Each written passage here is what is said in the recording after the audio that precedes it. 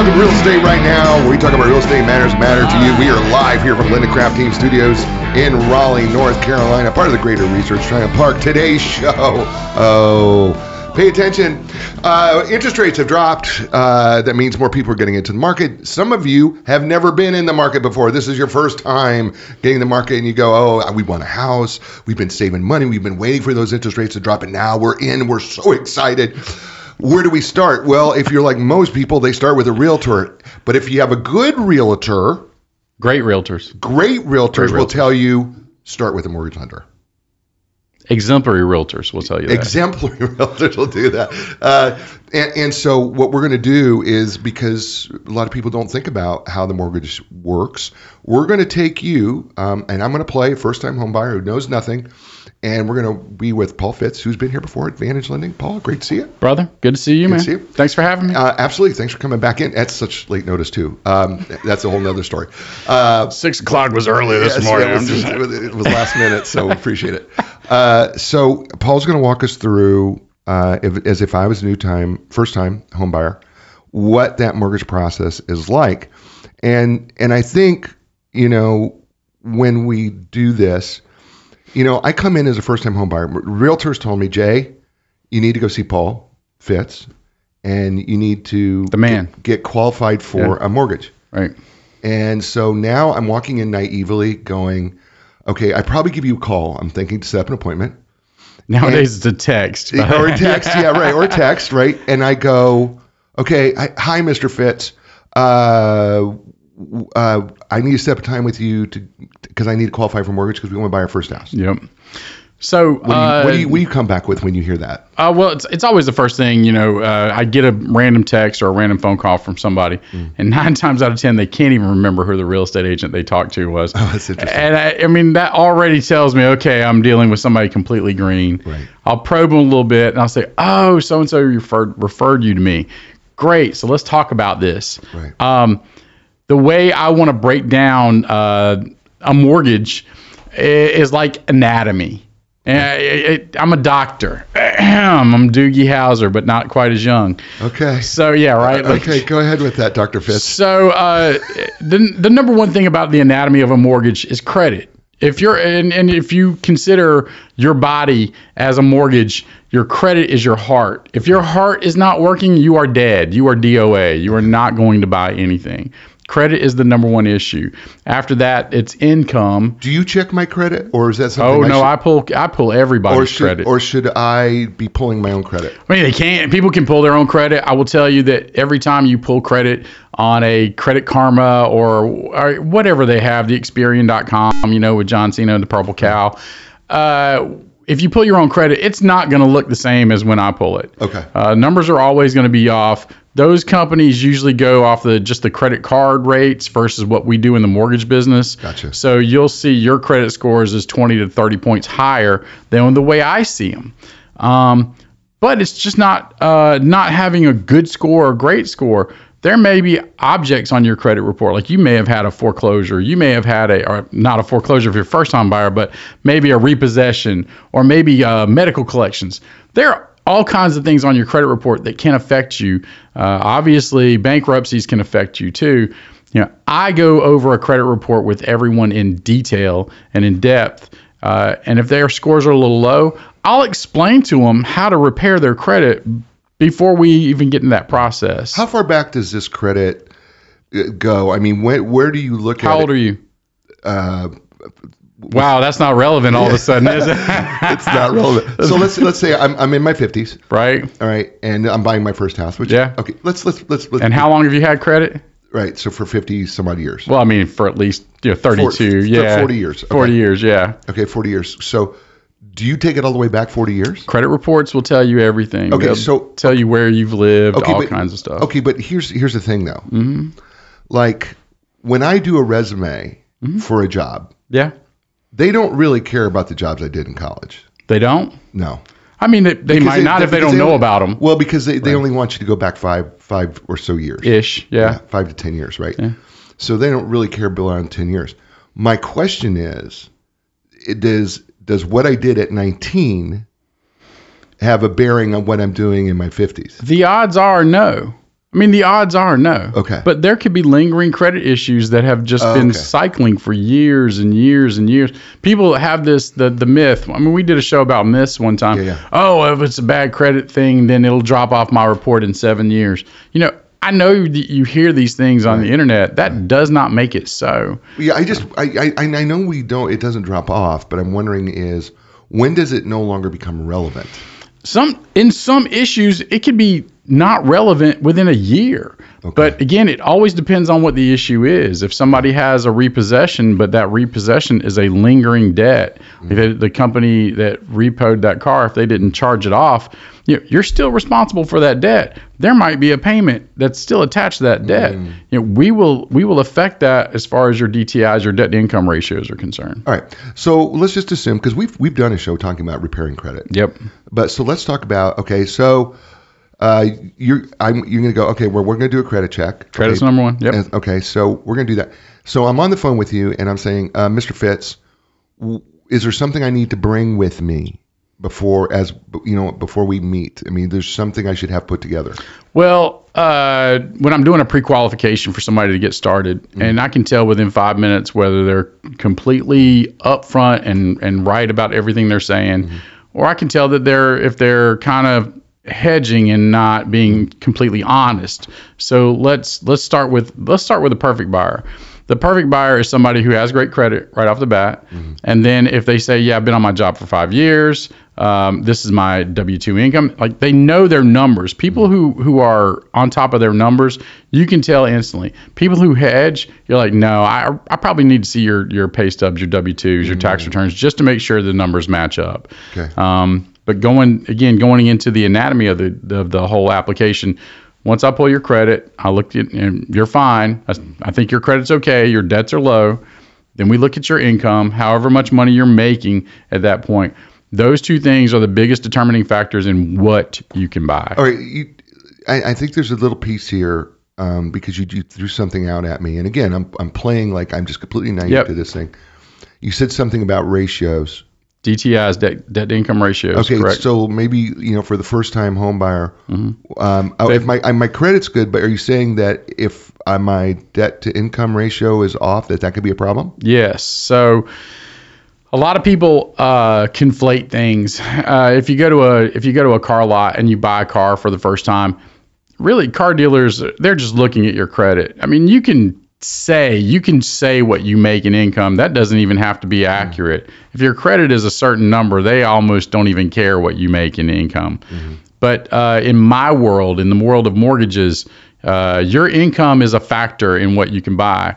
So when we talk about DTIs, debt to income ratios, we're trying to say that your front end ratio is how much money you make versus how much money your house payment is. Your back end ratio is how much money you make with your house payment as well as your other debts. And so a lot of our mortgage products will have both factors into it. I've had situations on even an FHA loan where the front end ratio might be a little high, but the back end ratio is in the 50s. I could get it done if I got the front end ratio down. Sometimes it's a back end ratio. I want to tell everybody that my job is science, but I kid you not, it's more alchemy than science. I have to play with some of these folks sometimes to figure out where their sweet spot is. Okay, so if my heart's right, meaning that my credit score is good. Yep. My debt to income ratio, which will maybe the veins or the blood that runs through it's the brain. Actually, your income is your brain. Okay, so we'll call it the brain. Okay, the anatomy, following your analogy. Yep. So we got a debt to income ratios right, and we got our credit right. Everything's good there. I don't need to necessarily bring anything with me to our first meeting. Not necessarily. Okay. So then the question is, you take a look at me as a first-time home buyer, and I'm guessing that I'm probably going to be asking a question such as, well, Mr. Fitz, I really want to get into this house. I want to get into a house, but, I want to really keep my payment. You're probably going to tell me I want my payment to be at such and such a level. The juggling act. Yeah. So what do you recommend that I do? Because I'm hearing a first-time home buyer who, okay, they're excited, they're qualifying, it sounds all good, but then the reality hits them.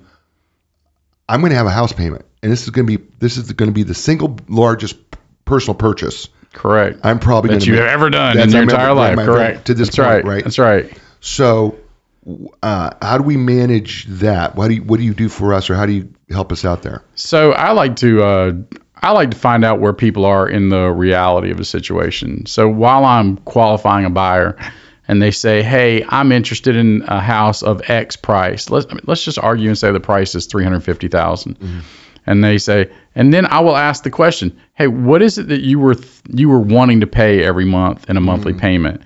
And if they say, "Well, I wanted to pay $1,300 a month," and I go ahead and finish up my numbers, and I'm like, "Okay, well, how much do you want to put down?" And then once I figure out these factors, I'm going to say, "Hey, you were nowhere near in reality. Then I'm going to tell you what the actual payment is," because we've gone through a cycle when rates were 80-year lows. Right. Okay? So when rates were 80-year lows, a bunch of people who maybe jumped out in front of you and bought with the 2.5%, 3% interest rates, your payment is $1,300 a month. You did get a $300,000 house, whatever it is, right? Right. They're thinking because their friend purchased a property during that period of time, now that I can get the same house that my buddy got, I can get the same payment. I don't have to pay rent. No, I mean, we've been through the highest interest rate spike we've seen in 40 years. We are on the way back down, but you're still in the sixes right now. You're not going to get the same payment that your buddy did who purchased in 2020. So I know that there's a little bit of a disconnect for people when they get there, but I try to bring them back to the reality of the situation.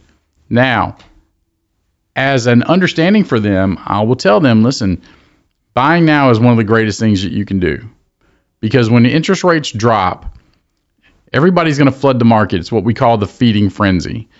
When people start to flood the market once again, they're going to bid the price of the houses up. All right. You can't magically refinance $40,000 off the price of your house down the road, but you can always refinance the property or the price or the interest rate down on what you owe. So I will give them a future value. I'll say, hey, today rates are 6.25. This is what it looks like if they go to 5.25. This is what they look like if they go to 4.25. If you buy this property now, knowing you can refinance later, you're gonna save money. You're not gonna get your buddy's payment because that was an 80-year low interest rate. But if this future payment is gonna be better for you, then yeah, go ahead and buy this house. Take a little bit of the small time pain now to have a higher payment. Okay, so and it's this thing that we've been saying, we've been preaching now for date the rate, marry the house, date the rate, date the rate. All right, which is fabulous advice. Okay, but now here I am, this first time home buyer. Yep. But I'm probably thinking in my head, this is what I paid in rent. I would love to have the same payment I had in rent that for my mortgage payment, but I also know that the cost of housing is higher. And so now I'm going to stretch myself a little bit, and maybe you can talk me off the ledge on that, which you probably can. But then the question becomes, okay, so at what point do you start introducing different types of programs to me? At what point do you go, okay, listen, don't panic, because there are some programs we have available for you to help you out. So when you're a first-time home buyer, what are you as a senior mortgage loan officer, what kind of programs do you start having them look at, or when do you introduce that process, or is there something in between there I'm missing? It's not always the program, and every single client that I've ever worked with in this career, I've tried to tailor what they're doing for their life, not just for what they're doing for their purchase. Right. So yeah, there are buy down programs. There are all kinds of different programs that are out there that are available. But if you're not looking at the totality of somebody's debt as a mortgage lender, and you want to pump up their interest rate to say, hey, we can buy it down to X, Y, that's not always the greatest avenue. Mm-hmm. If somebody had $12,000 they wanted to put into buying down their rate, and it would buy it down temporarily for 2 years. That could be an idea. But if somebody owed $12,000 on their vehicle and their vehicle payment is $600 a month, Right. I'm going to tell them to pay off their vehicle, because that's going to be the best way to save money in their life. Right, It's right. the most effective way to target their debt. I don't want to get into what other lenders do out there, Right. but the way I look at it is, hey, we're not trying to stretch you. Let's see what you have available. Let's target everything going on in your life. Let's make this transition of your life the least painful and most beneficial. Right. So, I mean, I'm assuming. I'm okay. I'm going to play dumb here. Keep playing dumb. You're doing good. You're good at it. Am I really good at it? Yeah. Yeah. Thank you for playing. Thanks for doing that. Okay. So, I think the question I'm going to ask is, well, Paul, I mean, I've heard of first-time homebuyer programs. Yeah, we have them. Are they different? Are they unique? Is there some that's better for others? Who qualifies for those? Can I qualify for those? How do I know that I qualify? Is there an advantage of one over another with these first-time homebuyers? I've heard these 3 letters thrown out. FHA. I don't even know what that really means. Right. So help me understand some of these terms that I've heard from friends that said, oh, they got an FHA loan on their first house, and maybe that's not what they did, but I don't. Can you help me understand that? Yeah. No, so there are 4 main types of loan programs. There's conventional, which everybody's heard of. FHA, which doesn't mean first-time homebuyer, by the way. FHA is just it's a Freddie Mac Fannie Mae program that you can purchase a house with very little down. VA. So if you served in the military, guess what? You have VA benefits. Right. And then there's USDA if you want to buy outside the city limits in rural areas.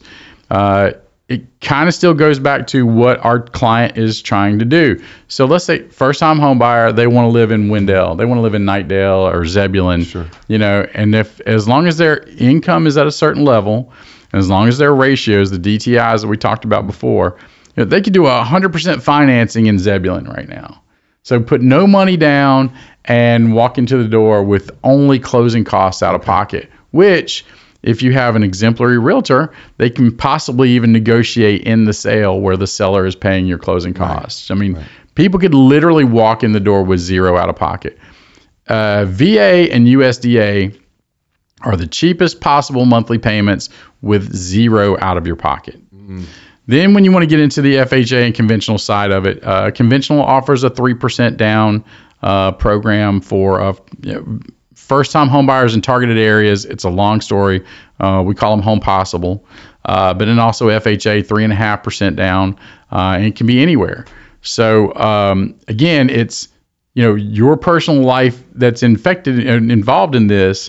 You're saying, hey, these are my parameters of my life. Then it's my job to tailor it back to you. Okay. Tony Fink and Tony Fink's a realtor here at Linda Craft and Team. Mm-hmm. We closed a gentleman yesterday, 60 years old, never owned a home before, and we did a FHA purchase. The reason why we did it was, number one, FHA rates were lower than conventional rates. So if I had to compare a Home Possible loan to an FHA loan, even though he was putting down 0.5% more on the purchase, he was going to save a much greater amount of money in his monthly payment in the process. Got it. When rates drop, and I'm predicting by election time this year, they'll probably be in the 5.5 range. Right. By the time rates drop, we'll look at refinancing him and save him even more money, and possibly even move him from FHA to conventional. It just depends on what's going on in his life at that point. All right. So I heard a couple of people you mentioned. Tony Fink? No. I'm assuming they're related. Freddie Mac. Fannie and Freddie Mac. I don't know. Freddie Mac and Fannie Mae. That's it. Is it They're not people, by the way. Okay, we are right. So they're a government entity. Okay, so as a first-time home buyer, they're public-private partnership. I've heard these names being thrown out about who are these people, and I guess they're not people, but who are these entities?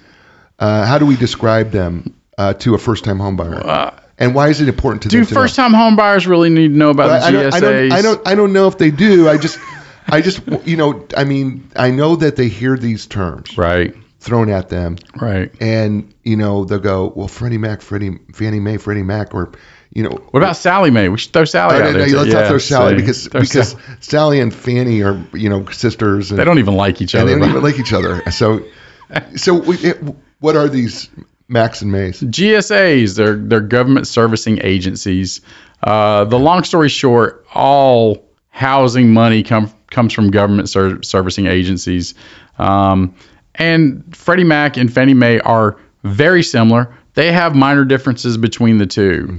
Sometimes I will run when I say I run somebody, when I run them through my system to see what I can do for them, sometimes I'll run them to Freddie Mac because their parameters in life might be more suited for this. Got it. Or Fannie Mae because their parameters in life might be more suited to this. Got it.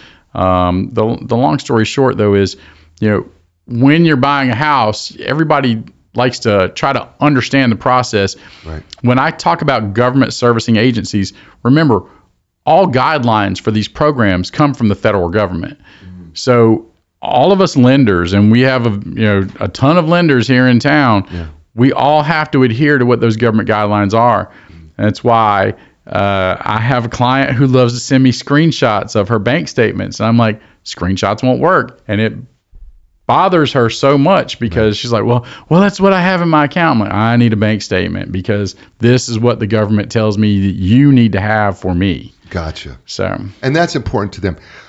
We're running at the end of the time. Okay. As a first-time home buyer, I think I'd qualify you. Okay. So, that's awesome. Okay. Yeah. So if you could give that one piece of, your 25 years, I think. 25 years in the business this year, yeah. 25 years of wisdom and dealing with first-time home buyers. If you could give them one piece of advice as we close, what would that be? Trust your professionals. I have a lot of people who they're professionals themselves, but since they don't understand our process, they don't understand what we're doing. We have years of experience to do this. Trust your real estate agent. Trust your mortgage lender. If there's a mortgage lender that's on this Linda Crafton Team website, I promise you they're an experienced mortgage lender. They're going to get you through this process. But trust us. We know what we're doing. We know how to think outside the box. We know how to think quickly on our feet. Yeah. It's the reason why we've been so successful at our careers. You just have to trust us in knowing what we're doing. And don't lie to us about anything, for the love of God. If you shot somebody behind the dumpster, you tell your guy right here that you shot, and we will figure out how to get you out of jail. But you would be amazed at how many people lie to us, right, and they think it doesn't matter. If I ask somebody to tell me the truth, please tell me the truth. I need to know so I can help you. All right. So by the way, thank you for everybody who was watching. I've been on and off all day. Good show. All morning. Yeah, it's been a great show. Paul, I'm sure there's some people out there who are going, hey, you know what? I need a lender. You sound like a guy I really want to talk more about maybe purchasing my first home or maybe my next home. How do they get a hold of you? Well, first of all, thanks for having me. I appreciate it as always. This is great. Yep. Again, my name is Paul Fitts. I'm with Advantage Lending. You can email me at pfitts@advantagelending.com. That's pfitts@advantagelending.com. Or you can call me on my cell, 919-612-0043. That's 919-612-0043. If you're a first-time home buyer, if you are a seasoned veteran and you've bought 10 homes, I want to try to help you out. I love what I do. I've been great at it, and I've done $500 million in sales production, so I can't be wrong about too many things. No. And even just this past week, I closed a loan for a lender who could not get it done because I like to think quickly on my feet and help people out. So awesome. And thanks everybody for, pumping us up. Great shows. Thank you. Appreciate everybody doing that. Folks, it's the show. We thank you very much. You had a lot of choices. You chose us. We really do appreciate it. Give us a thumbs up on YouTube, wherever you listen to the show. Give us a positive review. 5-star. That'd be fantastic. I say to you all over the world, we are so grateful. Thank you. And ciao, everybody. I want it all. Yeah, I want everything.